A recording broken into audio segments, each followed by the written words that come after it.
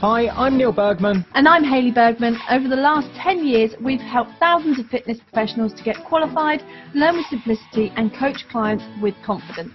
We're the first to say that learning and being a Fit Pro doesn't have to be hard work, and that with the right structure, support and resources, you can become a confident and knowledgeable fitness professional that is dedicated to more. So how do you learn, qualify and kickstart as a Fit Pro?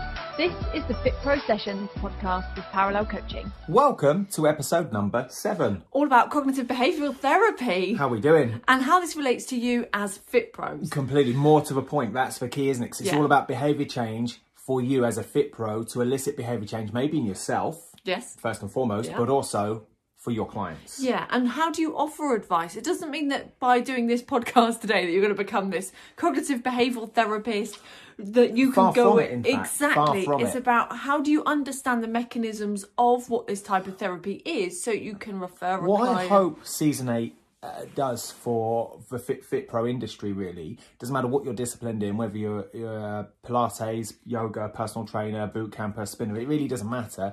What I hope it does is it inspires you to say, well, I need to find more information about this particular approach or this therapeutic avenue, and that really, I don't know, like lights a flame up for me, and I want to go and explore this. I'm going to go and find maybe a qualification or a short course or a one-day CPD or something online, or I'm just going to read around this subject, because at the end of the day, you need to be adequately trained in this, because you're dealing with someone's beliefs, you're dealing with someone's values, you're dealing with someone's behaviour. Unconscious thoughts. Unconscious thoughts. You know, this isn't something to dabble in. It's a bit like a big taster platter, isn't it? Not to bring Completely. it back to food every time. Every time. But, This is but like this, the buffet season, of the Chinese and you can buffet go, of... Ooh, I like a bit more of that. I'll go back and learn a Completely. bit more about that thing. Yeah, which I like that's, that. I suppose that's how I got into it from you know, back in kind of 2010 really, was dabbling into lots of different therapeutic approaches, and then saying, actually, I really enjoyed motivational interviewing, and that's when I went and did a number of short courses on motivational interviewing. And then that leads down this kind of rabbit hole of, actually, in order to understand this, I must understand NLP, and then that leads into, well, I must understand cognitive behavioural therapy, and then hypnosis, and and you keep going. I don't know, maybe it's just me. But that's what's nice about expanding your knowledge across lots of areas. Allows you to pick one area that you find more interesting, and you can almost like follow your nose as such. So you just kind of keep going in line with that thing you find interesting, so that you can keep diving deeper. On this platter of conversation, then, what have we covered so far in Season 8? So Season 8 has had first of all our Fit Pro Guide to Behaviour Change. So we introduced what behaviour change actually is. I really like that, because we talked about the kind of the 4 processes of cue, craving, response, reward. Yes. And understanding that was kind of a feedback loop. The reward actually allowed you to get a greater cue, and the cue actually fed the reward. Yes, so it wasn't just linear. They cycled around each other. Yeah, and that gave huge context to everything Why we've we done. change. Yeah, and the context to Season 8 as well. So then we went into understanding the trans-theoretical model, which I think is kind of the backbone of behaviour change, and understanding that there's various stages of change and a process of change, and that it's not a standing scale. Yeah, we You're said it's not always- black or white, that you've changed or you haven't changed, you're I ready am to now change or you're taking not action. ready. It was Yes. that kind of like graded approach Completely, of that kind of grey areas in between.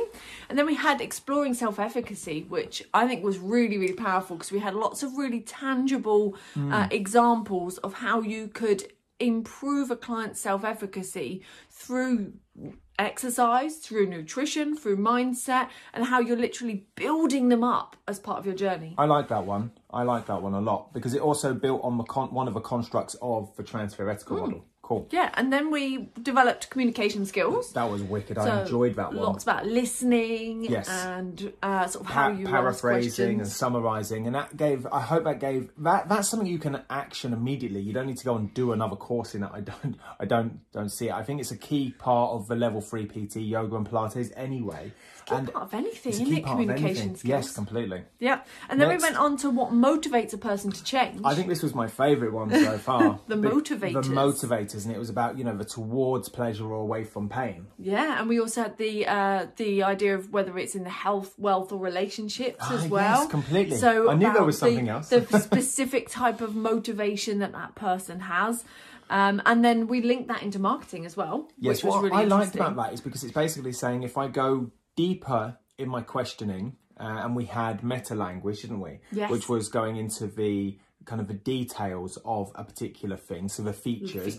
Then we went into the airy fairy woolly stuff as we went into Milton and went up, and we understood that actually if we keep describing the goal, we will find out that there is a common goal or a common word that links to either health, wealth, or relationships. Yeah, so you kind of go deeper but wider. Perfect. Yes. Yes. Yeah, exactly. And then the last final one was week, SMART goals. and I think the feedback from that has been fantastic because SMART goals are seen as something that here they go again. There's the surprise, isn't it? The Yeah. SMART goals. But actually, what we dropped last week was this understanding that it wasn't just about specific, measurable, achievable, realistic, and time bound. We had another SMART acronym and a third SMART acronym, and then you've got these kind of 15 denominations, which I suppose I haven't worked out. You could have hundreds of different denominations. Yeah, there's probably thousands, to truly isn't it? understand actually what's going on inside someone's goal. Yeah. That links really nicely to this week, and I think that overview of this platter we've just talked about links nicely to this week as we talk about cognitive behavioural therapy. Or CBT. Or CBT, which is, I suppose, probably the number one therapeutic approach used inside managing many common clinical conditions within inside the NHS. It sits under a nice guideline as the kind of the key therapeutic approach for a number of conditions and a number of clients. Yeah, well, it's a recognised approach for being able to change behaviours and change cognitive thought processes, which I think is really different to maybe we were talking a lot about behavioural change. But That's what a I great like point. is this step before it that happens in terms of in order to change someone's behaviours, you must first think about or be aware of the thoughts that have influenced those behaviours. Yes. So instead you go, well, we'll go for a model in a moment, but this situation happened, therefore I reacted or responded with this thought, and then that thought led on to a behaviour. Now, you can't change the behaviour unless you change the thought. Wicked, and that's really where like CBT this. sits. Yeah, okay, perfect. It changes the thought. So if we go back to like CBT, we're talking about going back to like the 1960s with Aaron Beck and some of the kind of key founders of this therapeutic approach. And since then, it's had literally hundreds of scientific papers that have explored this, pulled it apart, and it's an incredibly credible, incredibly credible.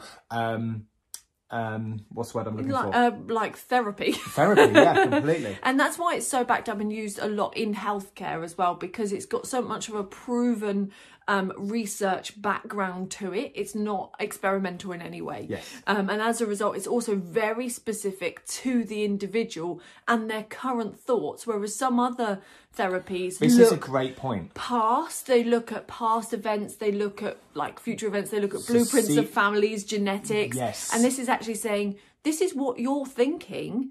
We could change that. You don't change you as a person, but it means that your behaviours start to change. Perfect. So CBT is about the now, not necessarily what Pinning you it on what you pinning did as it a on- kid, or yeah, perfect. doesn't go necessarily Freudian in terms of childhood and Perfect. bringing up. It's just about where you are now, which makes it really accessible, I think, without it being intrusive. What I liked about something you just said is it's just about a thought process or Yeah. what I'm thinking about right now. So right now I'm recording this and I'm thinking about looking at my notes, which are in front of me. Yeah. Okay, so I'm present in this moment here. But I can't see, touch or feel or taste or smell my thoughts. I can't do any my thoughts. I can't take my thoughts out and say, Hayley, there's all of my thoughts. Okay, but I've got a thought in my brain right now, and I could write that thought down. Okay, that doesn't mean I'm showing you my thoughts. I'm showing you a response or a reaction or an action through behaviour to articulate my thoughts. Oh, wow. Does that make sense? Yeah, because I kind of imagine thoughts as like this great big empty skull with like these little word art images kind of like bouncing off the walls. Almost like a screensaver in Yeah. like the 80s. Yeah, in the 80s. You On know, the big white computers. I used to bounce off the walls. in the computer room, where you just used to watch, like, ding, ding, almost like a cat looking out the window. Yeah. We digress. That's what I imagine with the thoughts. But like you said, Thoughts. you can't grab them or know what they are. They come out in the behaviours, they come out in the feelings. And so this is what I like about CBT and this season so far, is we're really recognising that it comes down to language. Okay? Yeah. And understanding, you know, we use the term thoughts or as if we are our thoughts, as if those thoughts are real. Yeah. Now, you know, it comes down to, I suppose, a perception, isn't it? Something that my coach has helped me come to terms with, or has given me a model of, is imagine you're sitting on a sofa right now. In fact, wherever you're sitting right now. Okay, I'm sitting on a sofa next to Hayley. We've got a green screen behind us, okay? And straight ahead of us, if I looked at us, you know, face on, that would be one perspective of my thoughts. Yes. Or one perspective of language. Now, if I step to the side of the couch or your chair and you step to the side, okay, you're now looking at it from a different perspective. It looks totally different. It looks totally different. Yeah. Okay, I'm now looking at the side of my body. I'm looking at it from a different plane. I'm looking at it from a different axis of movement. Does that make sense? Yeah. Okay, sorry to bring the anatomy in. So now I'm looking at it from a different perspective, but it's still the same thought. Okay, it's still, everything about it is the same. Yeah. However, I'm looking at it from a different perspective. Nice. Okay, and that's what I like about. And if you went around the other side, it'd be different again, and the back would be different from the back again. of my head, not the front of my head, but I'm still On looking at bird's eye, it'd be different. Precisely. And so It what? reminds me of a dice, and just to digress, but it reminds me of a dice. You look at it one way and it's got 1 dot on it, but on the other side it's got 6 dots. It's the same dice. Completely, and you could have one person viewing that and going, well, I don't know what the problem is. You're just looking at a dice. You go, no, I'm looking at 1 dot, and the other person goes, no, I'm looking at 6 dots. But we're looking at the same thing. But we're looking at the same thing. Yeah. And so when we're looking at language, we need to kind of walk around the chair, so to speak. Yeah. Okay, and view it from different perspectives and pull it apart and say, well, what does it mean from this angle? Yes. Okay. And that's what I really like about CBT, is that it teaches you all the different types of thoughts that you have or that exist, so that you can understand what they are like from all angles. Completely. On top of that, just going back to it, is that the language of understanding that my thoughts are not, I am not my thoughts, and my thoughts are not me. Yeah. Okay. And that those thoughts aren't actually real. Yes. Because I can't pick those thoughts up. I can't. You've gone out of screen. Hayley dropped her notes. Okay. You can't pick those thoughts up. You can only articulate them in the ways that you're capable of articulating them. Yes. Okay. Yeah. That makes sense. So you just know it in your way. So, like, for example, our 4-year-old niece could articulate her thoughts using Crayola crayons, and it would be, I don't know, like a messy picture on you know. Yeah. She has to do a picture and it's just a scriggle. Yeah, but she'd be able to articulate her thoughts about that day, whereas an artist would be able to articulate them in a very different way. So it's whatever our capabilities are at that moment is our capabilities to articulate our thoughts. So you're saying in terms of language is key here, becomes taking that screensaver thought that we had bounced around in our head and then being able to project that outwards in a language that works to communicate or articulate it. Well, not just CBT, but any therapeutic approach, for the practitioner, therapist, whatever title you want to give them, is to be able to ask the right world-class questions, to be able to, for them to be capable to articulate what it is they're thinking. Yes. Okay. Nice. And then be able to walk around the chair for them and for you to understand, well, what does it mean from this perspective? What does it mean by this perspective? Which is why 2 episodes ago we talked about communication skills, because it could be that they have this thought and are unable to articulate the thought, and it's only through paraphrasing and summarising and those communicative open questions, that you and the client, or client and therapist, are able to go, actually, that's exactly what I mean. Perfect. Yes. Yeah, and you can see how this relates to goals massively as well, can't you, with thoughts? Because we've done goals last week, so you can kind of tell that when you ask a client, well, what is your goal? it's their world, it's their perspective of that chair. So they're looking at their goal. Let's say they're looking from the right hand side of the chair and they're looking at their goal and they're trying to articulate and explain that goal to you as if like, there's the chair, this is what I want to achieve, this is like I can imagine it like this. But their articulation of it might not be what you're seeing when they're articulating it. So based on them explaining it, you then look at it from a different side and might perceive it differently. It's only the open questions that allow you to get specific enough. I'm going to be a bit abstract here. It's kind of like, imagine if we went to an architect now and said, I want to build my dream house. It's that. Okay, and he said, right, cool, so what do you want your house to look like? So, well, obviously I want it to have 4 walls, I want it to have this door in the middle, and I want a window either side, and I want this big circular window over the stairs. And they go, cool, what about the side of the house? And you start, does that make sense? So yes, you the just architect, show a picture. and that's what I see the therapist here, or you as the FitPro here, is the architect to building their goal. So what does it look like round the side? Completely. What's the roof like? Exactly. If you were to stand in this position and you looked up, what do you see? What feelings do you get when you enter the house? Perfect. And yeah. Does that make sense? Yes. So when you look at this is, I suppose, what our role is as a FitPro, and it's about, I still want to stress, it's about staying in lane here and understanding that if somebody has got an issue that you think requires more guidance, then that's where you would refer out to a CBT specialist, or first and foremost, you'd refer out to the GP, and the GP would then refer out into this multidisciplinary approach. So the GP becomes the centre, the hub, which is what exercise referral and long-lasting conditions for new course is all about. Yeah. But ultimately, it's still, this information is still really useful.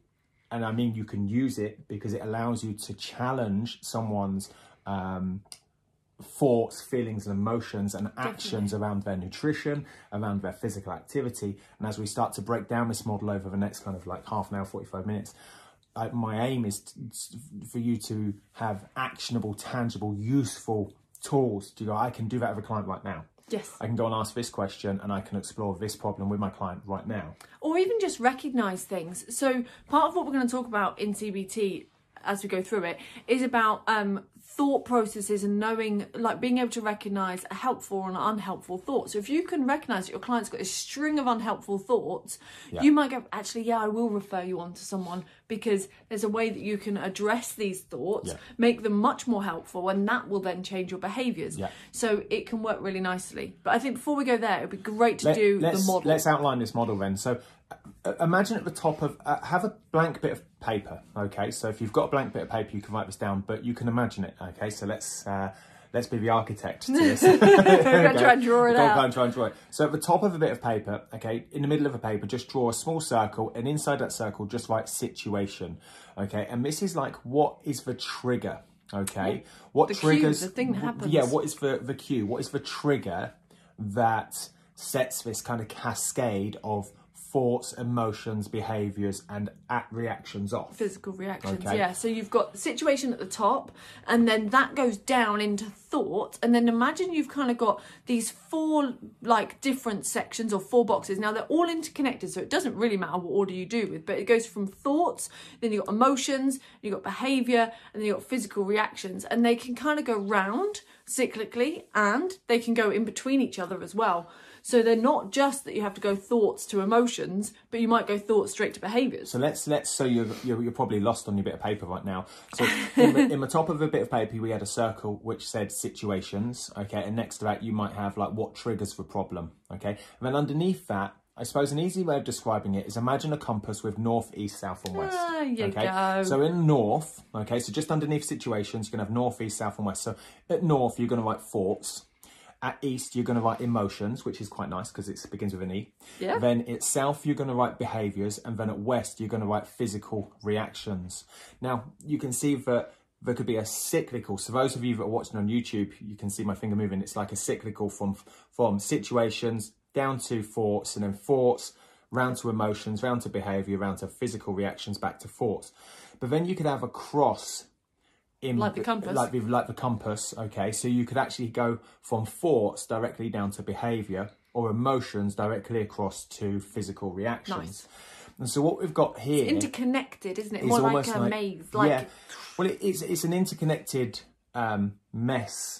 web, yeah, really, because it basically highlights that it isn't as simple as you go from this step to this step to this step to this step, similar to like the transtheoretical model. Okay, you've got your situation or the trigger, the cue, okay, and that's going to set off this cascade of thoughts. Now, the thoughts you have, okay, are going to stay between your left ear and right ear, but that is going to set off a whole host of emotions, okay, which links to a whole physiological response, okay, which would be your physical reactions. Yeah, so like feeling tired, loss of appetite, all those types of things. Yeah, so another way, my initial thought would be that my emotion would be that I'm, I don't know, let's say angry, and therefore my physical reaction would be a heightened level of adrenaline. Does that make sense? Yes, physiological change. Physiological change. That would be a physiological reaction based on an emotion, based on a thought that perhaps was or wasn't real. And then you create a behaviour,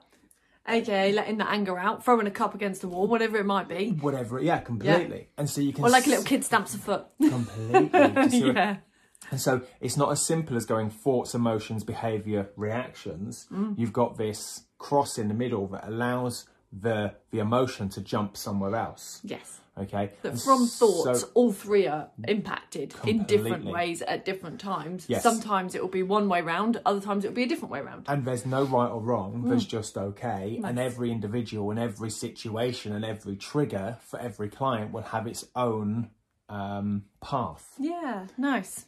That's really smart. Yeah, I just want to go through a nice example, like real simple, like as simple as we could possibly make it. Let's say you are criticised by another PT in the club. Okay. Let's make it that simple. Okay, so the situation is that PT.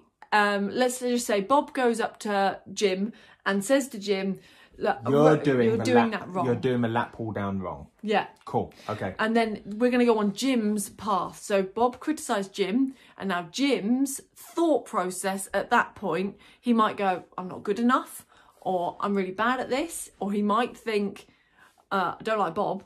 Yeah. All these different thoughts. Think how many different thoughts. It's a gazillion level of thoughts. It could be a thoughts all about how Bob shouldn't have said that. Bob was like this. Bob isn't very good. Bob doesn't have any clients. And then it could be, well, I don't have any clients. Enough. Maybe that's why I'm not good enough. I didn't learn this on... I shouldn't do this. I'm a rubbish PT. Yeah. All of that starts coming out. And that will influence, in no particular order, emotions. So he might be feeling like worthless, anxious. Low self-efficacy. Yeah. Sad, annoyed, angry at Bob. Yeah. So he could be angry at Bob, but really like low in his own mood of like, well, maybe it is my fault. Deflated. Yeah. It would influence his behaviours, so he might avoid contact with Bob next time and just be like, I'm not even gonna do lat pull down around Bob. He might even turn around and say, I'm never going to do lat pull down again because Bob's been doing this. So one of the thoughts, Bob's been doing this for way longer than me. Bob knows more than me. Okay, Bob's more qualified than me. He's got his level 4. I'm only just done my level 3 and I'm newly qualified. So my behaviour is I'm not going to have clients around Bob and I'm not going to use the lat pull down in case Bob does see me. Yeah. Or other clients, or I think the same, I'm not good enough. Yes. Yeah, and then his feelings or his physical reactions to that might be things like feeling like tired and lethargic about it, or he might be like, I'm not going to carry on my workout now, I've done it wrong, I'm going to go home. Well, that kind of like sluggish, like apathetic. Well, it could be that every time Jim walks back into the gym. Okay. That was done well. Every time he sees the lat pull down, he gets sweaty palms. Yeah. Every time he sees the lat pull down, he... has an irregular heartbeat of like that, like it's it feels that nervous. It feels like his heart's like pounding. Yeah. It could even feel like his breathing rate changes or his pupils dilate. Now, or he looks. Sorry to jump on. Like he could even look nervous. Yeah. He could look around. He could be looking around. He could look, apprehensive, on edge. And now in the gym, in the foyer or around that area, you've got clients looking at Jim going, well, he doesn't look particularly confident. He looks nervous. He looks apprehensive. He doesn't look like he's confident. He hasn't got his shoulders back like he usually does. And so now that links to other people's thoughts, emotions, behaviours and physical reactions to Jim. And his own thoughts, emotions and behaviours start to cycle. And then let's just say you're having a chat with Jim, months down the line, and you're like, it's really interesting. You never do the lat pull down with your clients. Why don't you do the lat pull down with your clients? And he's like, I don't know. I just never really do it. So he gets to the point whereby his behaviour sets in stone and becomes a habit that he's now avoiding, say, the lat pull down, or he avoids Bob, whatever his behaviour was based on the thought. Well, it's something we said in, I think, the first episode for season 8 was by James Clear and looking at atomic habits, and that's where the cue, craving, response, reward came in. Yeah. And understanding that the first time you do something, that's for learning or the failure, and every time after that is a habit. Yes. Okay, so you only really ever fail or learn once. So what's happened here is the first situation was the most potent situation, where Bob actually had that interaction. They only interacted once, remember? Yeah. And that was enough to set this thought cascade, emotion cascade, behavior cascade, physical reaction cascade off, whereby there didn't need to be any more dose. Yeah. The potency of that first dose was so great that it meant that it became a habit after that. Now, this could be at a conscious level, where Jim could say, but I don't like Bob, and I'm no good at this, and my self-doubt, yada, yada, I'm a cascade. Or it could be at an unconscious level. So Jim could be completely unaware that situation and interaction and potency with Bob is the reason he doesn't do the lat pull down anymore. Is the reason he doesn't do the lat pull down. He just has a horrible, icky feeling about the lat pull down, doesn't do it. And every time I go near, I never like it. Completely. Just don't like it. And so it would be totally unconscious. So within CBT, the role of CBT would be to unpick that and find out, well, you don't necessarily have to start with a situation. You could start any one of the 5 key areas. So you've got situation, you've got thoughts, you've got emotions, behaviour and physical reaction. And you can work in it and trying to unpick any one of those to get back and I suppose reverse engineer of what's going on. And this is what I find really interesting about CBT is it's not just about going back to that same situation and unpicking the past, but it then deals with how do you stop something like this happening again, whereby you intercept it at the thoughts. So it's almost like a training tool whereby you're teaching somebody to manage and be aware of their thoughts much better. So the next time Bob interacts and says something bad to Jim can actually deal with it and process his thoughts in a helpful way rather than in an unhelpful way. So it doesn't have to unpick the past necessarily to get movement forward. Perfect. That summarises CBT a treat. So I'm going to high five you for that. Yeah. I like that because it is about the thoughts, feelings and emotions in the now. Yes. What I also like is that kind of Mercedes model, or the links, I suppose, closely close to this, isn't it? CBT. So imagine get a new bit of paper now, okay, and imagine the Mercedes car, the Mercedes badge. Imagine that logo, and it's kind of a dot in the middle, and it's got like 3 arms off it, isn't it? So you've got 3 clear areas. So thoughts, feelings, and emotions. A pie divided in 3. Haley's gone back to food. Or cake, never mind. Chocolate cake divided into 1, Haley, please. It's all mine. It'd be a full Cadbury's Dairy Milk. Divided into 1 portion, please, just for Haley. Oh, anyway, you're so starved. I know, completely.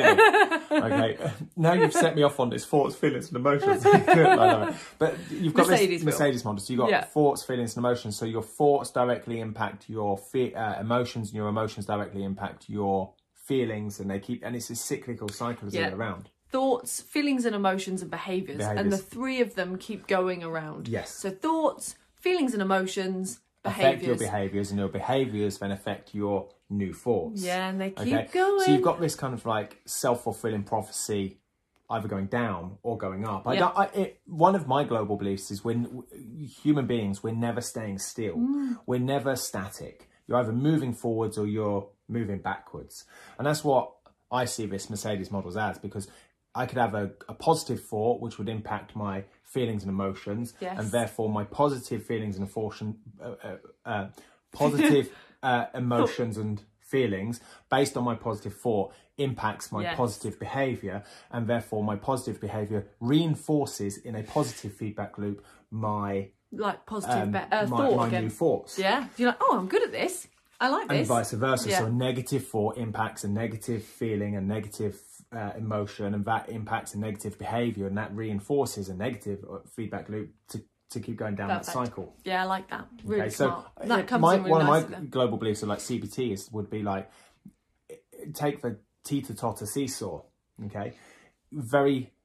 I can't think of many things in life whereby the seesaw would be completely level, where the weight on each side would be perfect, where the seesaw would be is either up or it's down. You're either sliding slowly. Even if you had two people on there of very similar weight, okay, it could be your exact same weight, but one person's got slightly heavier. One's leaning forward, one's leaning back, or maybe one's got a coat on and one hasn't, and one's got shoes on and one hasn't. There's just enough of a weight on this teeter-totter for it to tip. And whilst you might not feel like you're moving forwards or moving backwards, it might only be 1 degree out, you are still slowly moving forwards or very, very slowly moving backwards. You're not stationary. But it comes a point whereby even if you are just slowly moving and it's only 1 degree out, the weight will slowly tip, and over habits after habit, after days, you'll find all the weight is on one side now. And then the seesaw has this, I suppose, like point of no return. Yeah. Whereby it needs a lot of force to then push it back up. The weight has got back further away from that fulcrum, that pivot point, where it just goes bam, and the load lifts it up. Yeah.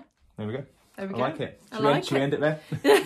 We've got some core concepts of CBT to go through. And there's 4 core concepts.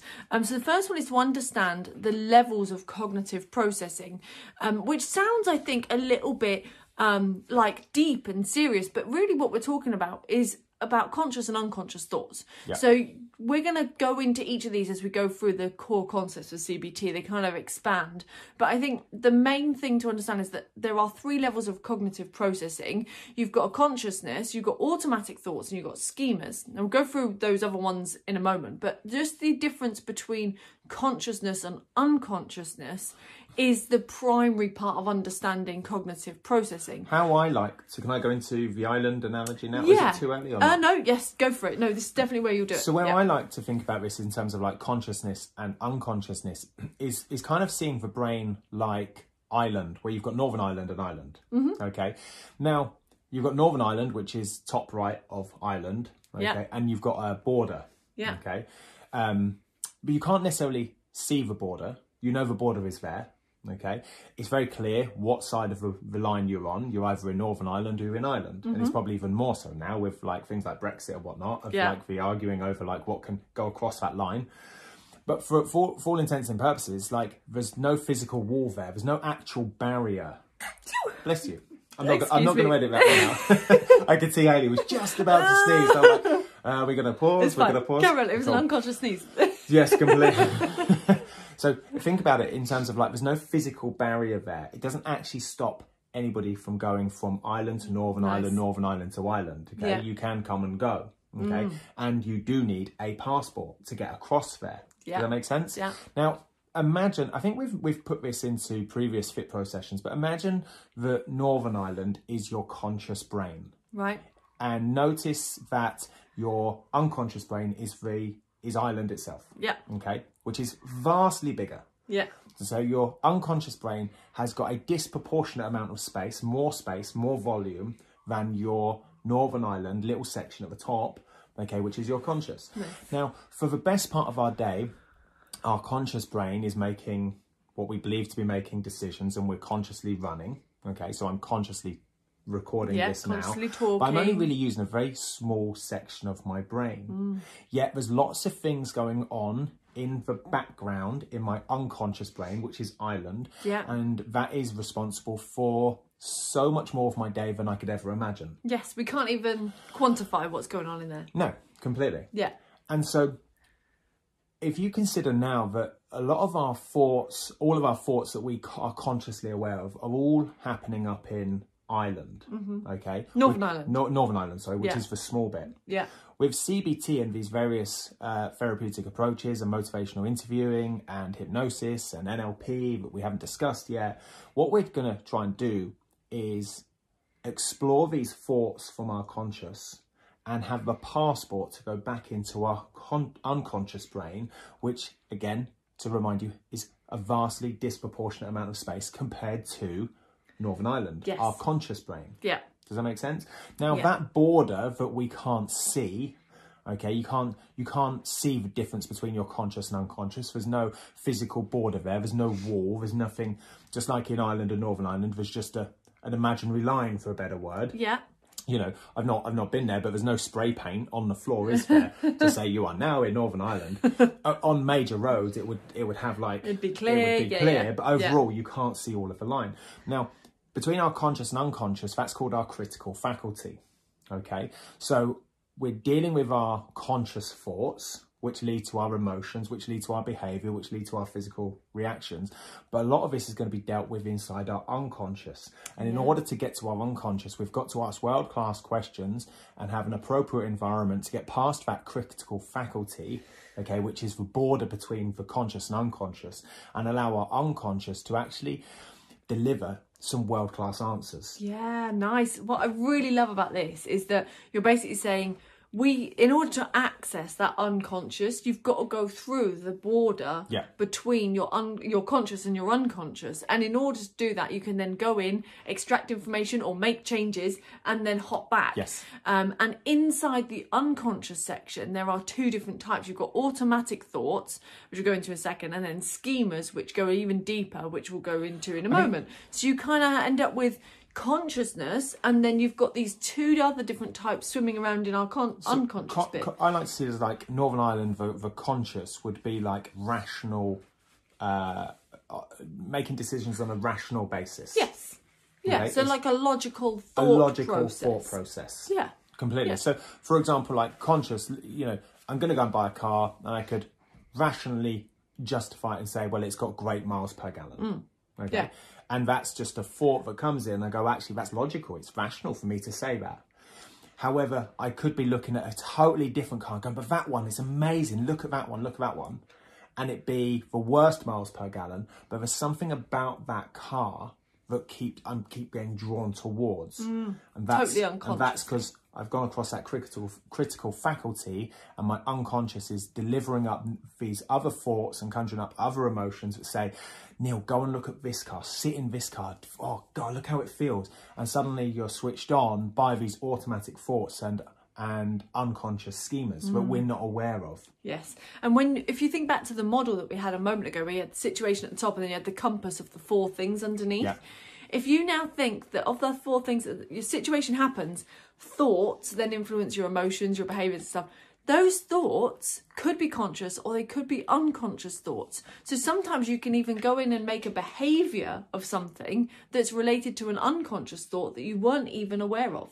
Because it all happened unconsciously. It doesn't have to be a conscious thought to create a behaviour or an emotion or anything else. It's pretty powerful, isn't it? Isn't it? So if we move down to automatic thoughts. Yes, let's go deeper into that. Cool, go for it. So automatic thoughts are the unconscious thoughts that are leading and driving, like what we said, our emotions and our behaviours, etc. Now, some of these are helpful.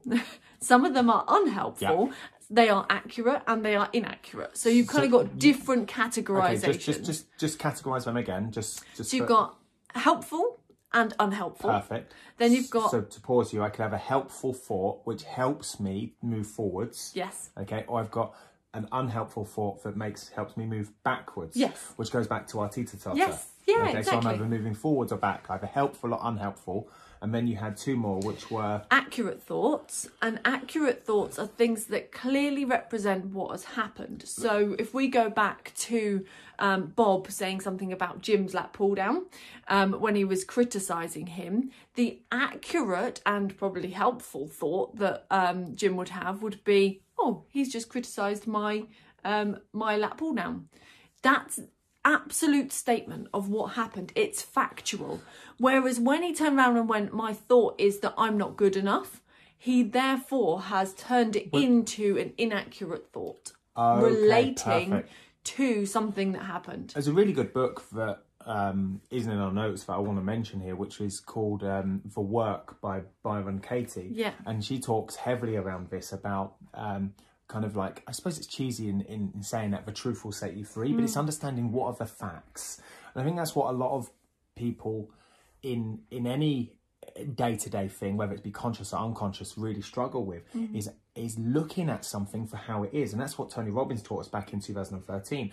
Look at it for what it is, not for what you want it to be or what you want it to look like. Yeah. You know, what are the facts as you know it right now? And you might not like seeing or hearing or tasting or smelling the facts, but they are the facts. Yeah. So is it accurate and inaccurate, or is it helpful and unhelpful? And what's really interesting in CBT is that there's clear acknowledgement that those that have mental health issues or problems are also those that have more inaccurate thoughts within that scheme. And unhelpful thoughts. Exactly. And also those that have behaviours that are incompatible to the goal or incongruent to the goal. Perfect. Are also showing unhelpful or inaccurate thoughts. So just go through that bit again, because there's a lot you just said. So you recap it and I'll paraphrase those it. That and I'll summarise those it. that have the mental health bit as well. Yeah. So those that have mental health issues or problems or conditions are more likely to have more unhelpful or inaccurate So thoughts. I'm going to use myself here. I'm going to be really vulnerable. So I have on certain days crippling anxiety. Yeah. And I can see this model in me so easily. So just recap what you just said, and let's use me as the example. Those that have mental health conditions or problems or issues are more likely to have more unhelpful or inaccurate thoughts. So on a day where I experience high levels of anxiety, I have I'm potentially more exposed to more unhelpful thoughts. And following a situation. If a situation happens, I also interpret it with an inaccurate viewpoint. Yeah, your So thought. for example, if I'm sitting back on the sofa now, the perspective is I'm seeing it for what it is. Yeah. Okay. There is 2 legs, and I can see the back of the sofa and I can see the arms of the sofa. But what I've done, when it's inaccurate, I've looked at it from a slightly different perspective, and I'm not seeing it for what it is. Yeah. And therefore it's an inaccurate thought, which leads to that being what's unhelpful information for my brain, which you can already tell isn't going to bode very well for somebody that is already highly anxious. Yeah. Doesn't it make so much sense with communication? So Yes. if we say that we all sent a message to Neil, right? So we're all going to send him a text, and I could send him the same text on 2 different days. Depending on how he looks at it with helpful or unhelpful thought processing will determine his emotions, his behaviours and his physical reactions he gets from it. Now that isn't a result of the message, because the message is exactly the same. Yeah. The text message is exactly the same. And the reason why I chose the text message is because you can't see tone of voice and everything else. Which So that communication had to be clear so it didn't send you down an unhelpful inaccurate thought process completely. Yeah. And that's why so many I suppose arguments and things happen on social media, is because you are already in a current situation, you're already running a whole host of conscious and unconscious thoughts, feelings and emotions, and the way somebody writes something and you interpret that, it's, remember, 7% verbal, isn't it? Yeah, like we're getting frustrated about the other person, yet it's our perspective of what we're viewing. Yeah. And it's our own thoughts that aren't necessarily real, but it's our reaction and behaviour and emotions based on that thought. And yet they had all good intentions. They had all the best, and that's what everything we do, there is always good intentions behind it. Nice. Okay? So you could turn around and say, well, this person didn't have good intentions at work, or my kids don't have good intentions when they keep me up all night, whatever. But they all have good intentions in that moment. They're not doing it to annoy you, to frustrate you, or to trigger you. Yeah. We're only triggered because it's our own situation, and we go back through this CBT model. Our own thought processing. Our own thought process, our own emotions behind that, and then we link words to that, we link language to that, we link a behaviour to that and a physical reaction. And now you've got this self-fulfilling prophecy either going down or going up.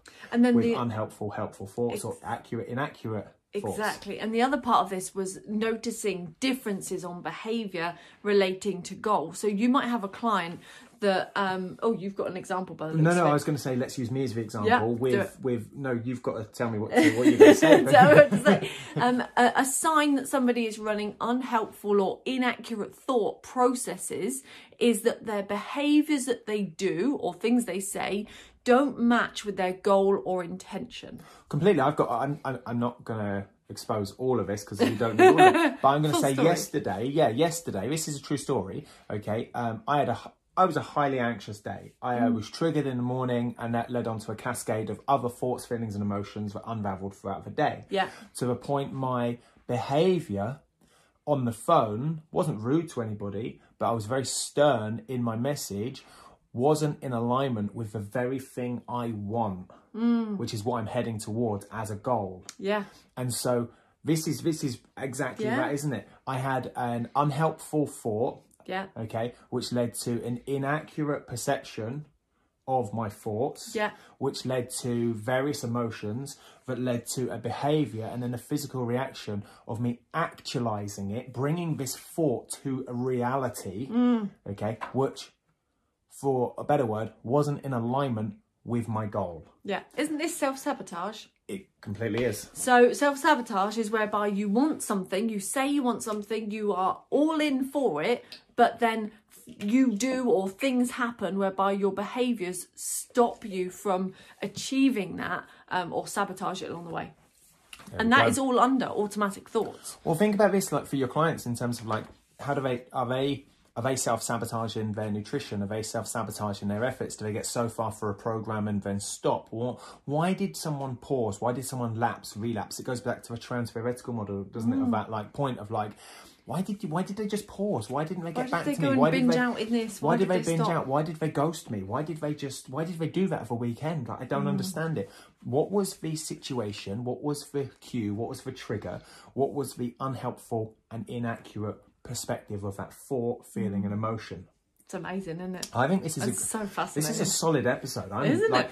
Because it's a full course in yeah. CBT. Well, It's great. it allows. Hopefully, it allows you to sit there and go, that makes sense of why I did what I did, or why I do what I do, Or why someone else has or done why what they somebody did. else do what they did. Yeah, Yeah, well, completely. when you say something to someone, you're like, God, I don't know why you reacted like that. That's a bit bizarre. Yeah. And that's because it's not congruent to what you expected, based on maybe you've done the same thing before to them, or said the same thing before, yet they responded in a totally different way because they applied a different thought process to it. It reminds me, because I've done that. You know, I've worked with literally hundreds and hundreds of guys inside my boot camp that all are overweight and obese and have various conditions and whatnot. But it reminds me of many situations whereby they'd come back in on a Monday and they'd tell me about what happened over the weekend.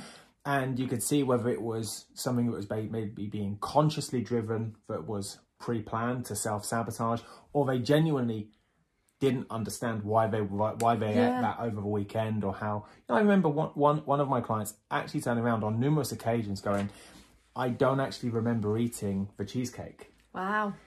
And I know that sounds quite abstract, but the amount of times that one of my clients would heard that literally before. sit in his van over lunch and get to the end of it and going, I don't even recall buying it. I don't even recall eating it.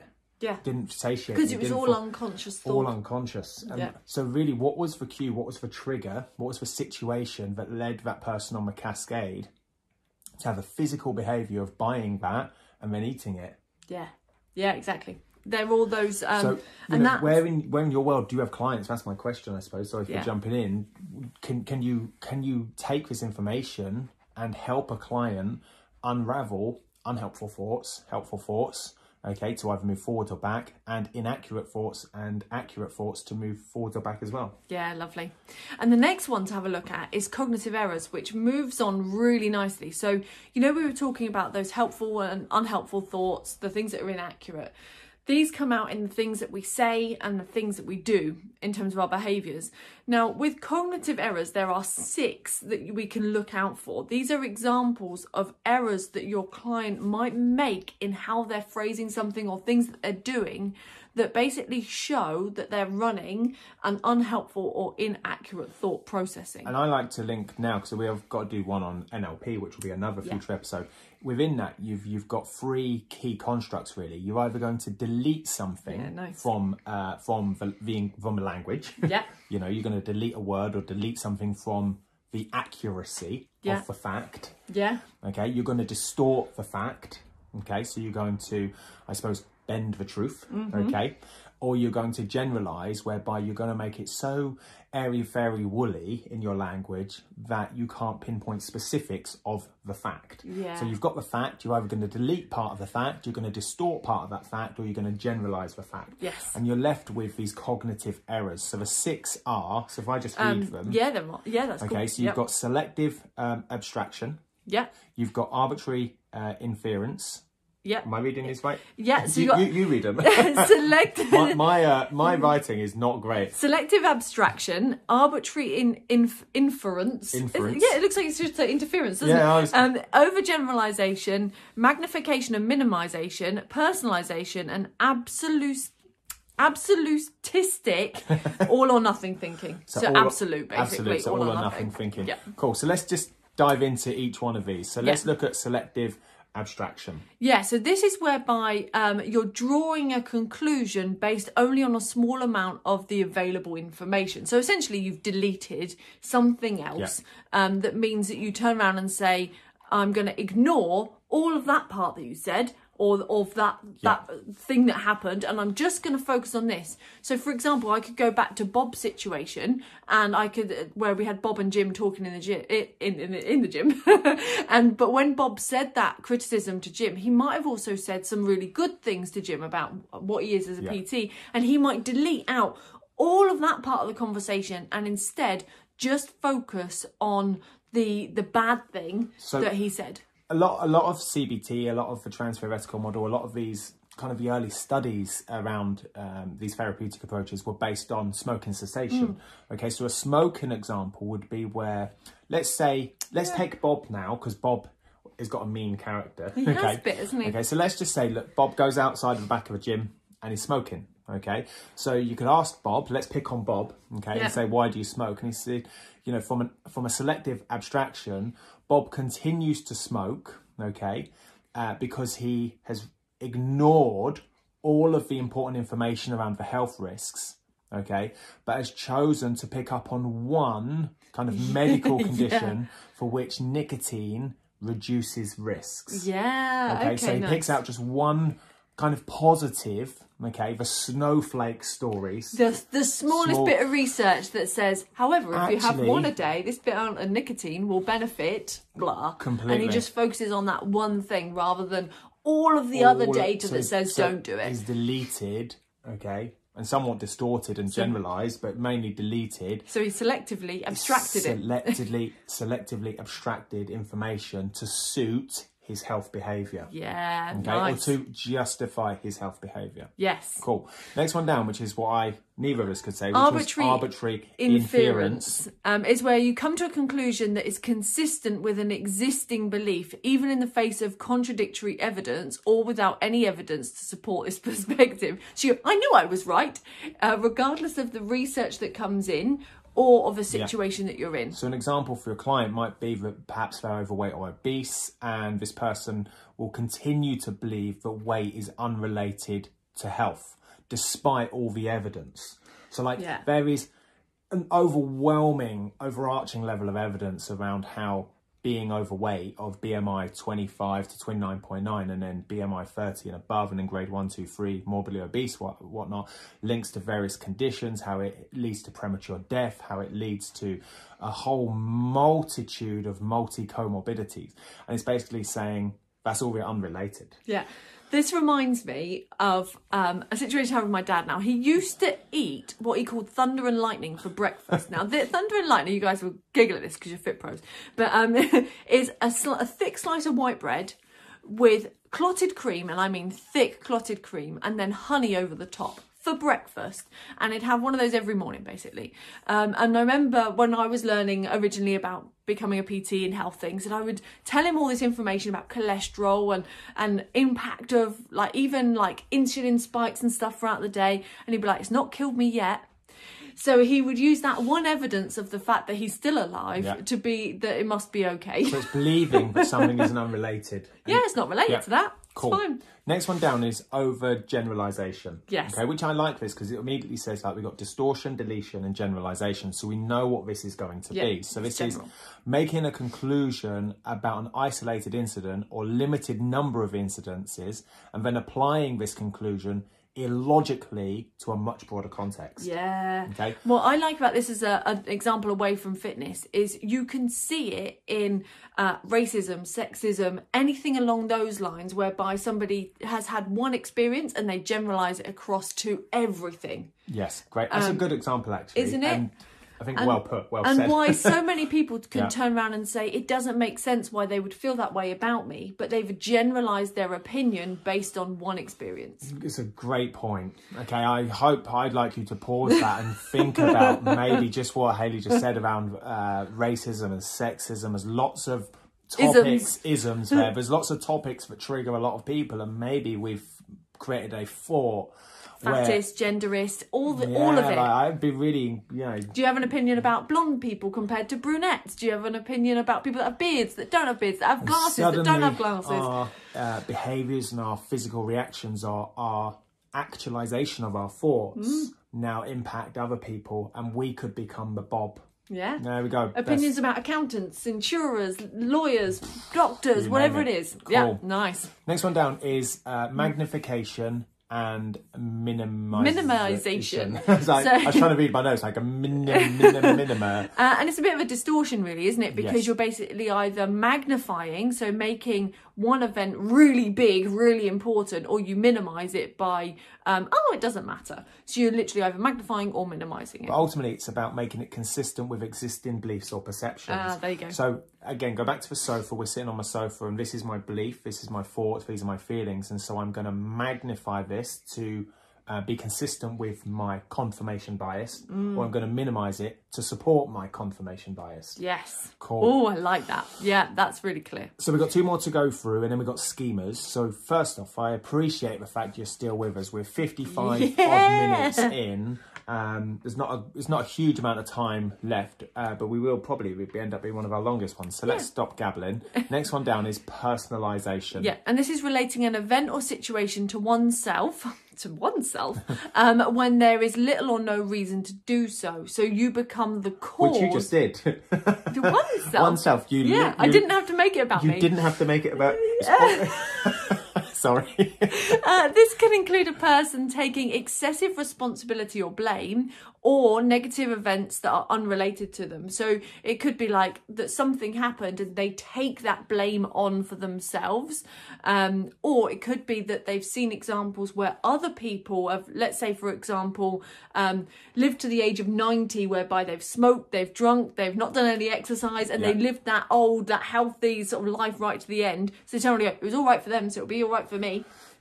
Which is the thunder lightning thing with your dad. Yeah, same sort of thing, completely. isn't it? Yeah. So then the final one is absolutistic. So this was that all or nothing thinking. So Which distortion, right? Yeah, completely. So you're basically turning around and saying that there's a limiting perspective such that all events and experiences and actions of one person, so of that person, is categorised into an extreme of either good, bad, all, nothing, perfect, broken, beautiful, ugly, successful, failing. So they're binary. They're binary. So it's a this or that, isn't it? And we could all agree, we well, maybe not, okay, that having an all or nothing thinking, certainly from a fitness perspective or nutrition perspective, isn't helpful, and it's also inaccurate. You see that in good and bad foods, don't you? You see that in good and can't bad. have white bread, it's bad, but you can have brown bread because it's good. Yes. You can't have this food, but you can have that, and it becomes good and bad. And you can see it heavily within, say, maybe, I don't know, I'm jumping into maybe down a rabbit hole we don't need to, but within certain age groups, I'm going to take teenage girls and social media and looking at maybe anorexia nervosa, and so looking at the impact and effect of social media, and that's beautiful, yet that's ugly. Yeah, so different perceptions. There's no grey areas. Completely. It's all absolute. And CBT, picking out one of those conditions around eating disorders, CBT is heavily used within that. Yeah. Hugely. It's one of the main therapeutic approaches for eating disorders. So anorexia nervosa, bulimia and so forth, and binge eating. And it's massively used for eating disorders completely. And mood disorders. So there's our 6 thingies Cognitive which linked errors. to cognitive errors, which were part of levels of cognitive processing. The final final So one. if you see lots of these start to come up with your clients, you might turn around and go, that's a sign that they're not processing thoughts in a helpful way. Or an accurate way. So I would refer on to a CBT specialist that could look at that in more detail, especially if they're struggling to stick to their goals and their new behaviours. Can you see It would why? be perfect, wouldn't it? Like I opened this with language because it's key that I have this Listening the whole sensory time. acuity to their language and understanding. Okay, they just gave me a sentence. They just gave me a 90-second spiel. But if I took that and I recorded that and I dissected those, I don't know, let's say 5 sentences that made up the paragraph that we're talking about, did they delete something? Was there context and content? Was there a frame? Okay, but Mona Lisa only looks and is as amazing as it is with the frame around it. Okay, so the frame frames for Mona Lisa. Okay, Yeah. so are they just giving you content or have they given you context? Have they deleted something? Have they distorted something? Have they generalized something? Where in those sentences can you go, well, actually, that doesn't make sense. They've missed something out and I don't know what it is they've missed. Or they've come to the conclusion and I don't know how they got to that conclusion. Or it doesn't make sense why they would do that behaviour based on they saying they want one thing and they're doing another.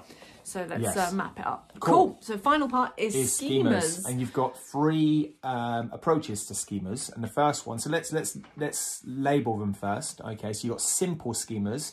You've got intermediary beliefs and assumptions as kind of schema number 2. And schema number 3 is looking at core beliefs about the self. Yeah, so all of these are still unconscious. Just to kind of give So that let's out put there. this back into context. Let's put it back into the frame. So we had levels of cognitive processing. So we said there was conscious and unconscious. Yeah. Okay, which was our Northern Ireland Island and critical faculty with the border.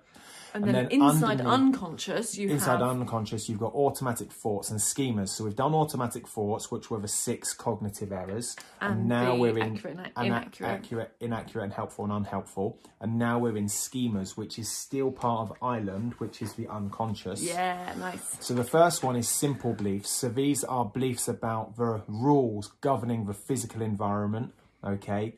And And our own daily life as well. So they're... I don't know why I paused then. I don't know why you paused. I was like, I just finished that I sentence. thought I didn't know where I was going to go next. But you were like, this is where you are. So it's all about our rules of daily life that we lead. So they're so simple and so unconscious that we just follow them. So you might have an unconscious rule that you always wake up, you have breakfast and then you have a shower and you do them in that order. You might have an unconscious rule of daily life whereby when you lay the table, you always put the knife on one side and the fork on the other Perfect. side. I like that. It might be that when you tie up your saved me shoelaces, editing it. that when you tie up your shoelaces, you always do the right foot before you do the left foot. When you go up the stairs, you always lead with the left foot. Okay, when you go out for a drive, as I don't know, when Hayley and I, husband and wife, go out for a drive, I always drive. Yes, or that you put the watch on the left arm you or the put your right watch arm. on the- yeah, completely. They feel different. Yeah. So they're totally unconscious, simple schemas. They don't necessarily massively affect your like behaviours or deep beliefs as such. So But they're they not are- beliefs, they but are- they're things you do. But they could impact your thoughts Yes. heavily still. Yeah. Yeah, completely. Nice. So they're the simple schemas. Second schema is intermediary beliefs and assumptions. Yes, so these are all about how you kind of take a situation and associate it within yourself based on an assumption. So like an external event could be... like going to the gym. Could be going to the gym. So you could say going to the gym... If I go to the gym, people will look at me. people look at me. If I go to the gym and there's mirrors, I don't like looking at myself and therefore I will have low self-confidence. Yeah, so it's conditional rules that we set up that basically say, this is what I believe if that happens. So the external event is the driving force behind the belief of that happening. Whereas the third and final ones, which are core beliefs about ourselves, we almost flip that on its head and say that Your identity linked to the external environment is why you'd have high self-confidence or low self-confidence. So I'm too deconditioned, I can't go to the gym. Completely. Whereas the previous one was, if I go to the gym, I'm too deconditioned. People will look at me. So it was like, it's like an inverse relationship, isn't it? So the second one was physical environment relates to 1. And then the third one, the core belief is 1 relates to the physical environment. Yeah, and also about that third one is the identity. So it goes deeper. So it goes so simple that it could be about knives and forks to start off with. Yeah. Then it's about how you interact with others in terms of assumptions and environments. And then finally, the identity you set yourself. based on it. And remember, all this comes back to a thought, okay, or a situation, okay? So the schema, the situation would be the gym, okay? That's the situation, which leads to a thought, which leads to an emotion, which leads to a behaviour, which leads to a physical reaction. And remember, right at the beginning of this, we had it on a bit of paper where we had situation at the top, then this kind of north, east, south and west, and we had the crosshairs in the middle. They all link to each other. And so we've got to come back to all of these are situations or cues or triggers, okay, that lead to a thought. And it's that thought inside CBT that we are trying to, I suppose, for a better word, reprogram. Around a thought process based upon a situation, trigger or cue. Because one day, like a minute earlier on, you said like one day I could have one text come through and that was the situation and I could read it and it could lead to a series of helpful, unhelpful thoughts, or it could lead to simple schemas, or it could get my core beliefs moving about me in relation to the text or the text in relation to me. And so now you can see all this underpinning, okay, these levels of cognitive processing at a conscious or unconscious level. Am I living in Northern Ireland or am I living in Ireland? And how am I moving across this critical faculty, that passport to go between the two, willy-nilly, okay? And how is that conjuring up a whole host of thoughts that get me to my goal, that are aligned to the things I want in my day and my world and go moving forward or not? What I love about everything we've said is that it just shows, doesn't it? We all do this, like everybody. Yeah, it's not a case happening right now. So for me, like my previous assumption or previous perspective of what CBT would have been, and this is years ago, I would have said, oh, it's only broken people or people with mental health conditions that would go to a CBT therapist. Far from it, isn't it? But it's not, because everybody has cognitive processes. Everybody has thoughts that are either helpful or unhelpful that lead to behaviours. So at any point that we're finding it tough to be able to change our behaviours, it would make sense that we'd have help to unpick and reprogram those thoughts. Even on the days where I turn around and go like, oh, I've not felt that anxious today, that's a thought in itself. Yes. Or a day where I go, actually, your behaviour might be nothing. Yesterday, I had a really, really good day.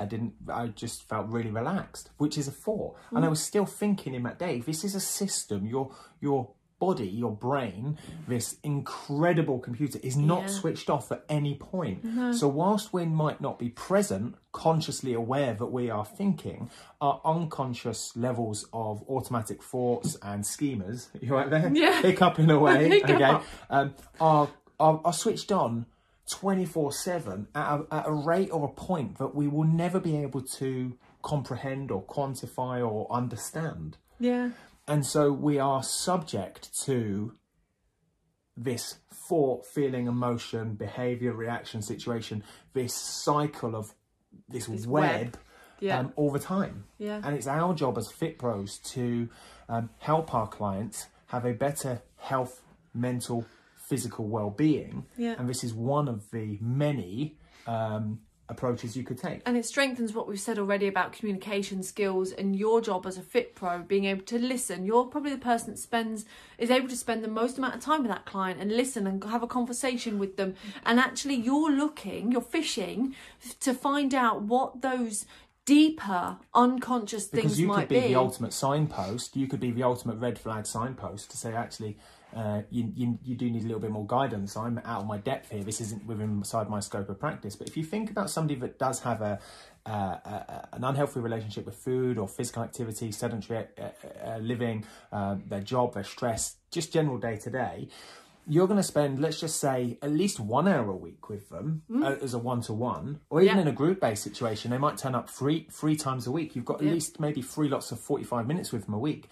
Versus if they go and ask for guidance or help, they might only spend a very short period of time with another medical professional. So actually, they might not even get there at all. So actually, you are in the trenches with your person, and the loved ones around them might be, I suppose, blighted for a better word, because they are too close to the situation as well. But you're just this kind of fly on the wall for 1 hour a week or 3 hours a week, whereby you can say, well, actually, I've noticed X, Y, and Z. And you can start to unpick and unravel their thoughts, feelings and emotions with them, or guide them to a place where they can seek better help. Yeah, exactly. And I really like also the awareness that we've just had in this, is that turn around and say that just because somebody reacted or acted in a certain way doesn't mean they're broken, doesn't mean that they have an issue or a problem. It just means that they had a thought and they're responding around that thought. They've got different cognitive processing. So immediately, if your client's feeling quite low in their self-efficacy, maybe like they're feeling guilty about how they reacted or responded, you can immediately educate them that actually everybody has this, and that will make them feel so much better in the moment. You can challenge them and their detached logic around that. Yeah, completely. Yeah. What I'd really like to know is what's been your big takeaway. It feels like we've packed so much into this one, and I've enjoyed it. What's your enjoyed takeaway? this.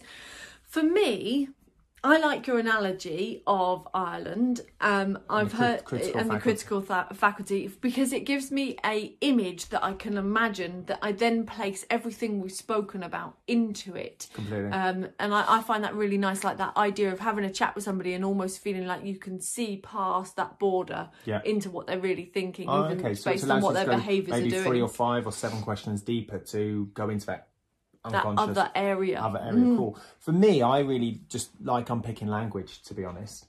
And I've stumbled a few times today on my language. But really understanding, where do we get deletion, where do we get distortion, and where do we get generalization? I think this cues up nicely to jump into neuro-linguistic programming and NLP on a future session. Yes. Okay, whether it be next week or another week, we will leave you on that hanging edge. Yeah. But what I'd really like to do is to go inside the inner circle, somewhere around this video or whatever platform app you're listening on, will be a link to our Parallel Coaching Inner Circle, which is in Facebook. I'd really like to know what's your big takeaway from today and season 8 so far. And if you haven't done so already, drop a 5-star review inside iTunes. You wouldn't believe the impact that has on that platform and that algorithm for us to reach more people. And as you know, this is all an unsponsored podcast. It's just Hayley and I on our couch from this perspective. Those are the facts. Yeah. Okay. And it's with you liking, commenting, sharing, and pushing the name of Fit Pro Sessions podcast out, that it's the success it is. Yep, so if you're on YouTube, make sure that you share it with a friend, tag a friend into it, or hit subscribe to our channel so you get notification of the next one as well. And with that, we will see you bright and breezy this time next week for episode number 8, which is episode 8 of 8, but we might have to do 9 and 10. We might end up having 10 of 8. See you later. Hi, I'm Neil Bergman. And I'm Hayley Bergman. Over the last 10 years, we've helped thousands of fitness professionals to get qualified, learn with simplicity, and coach clients with confidence.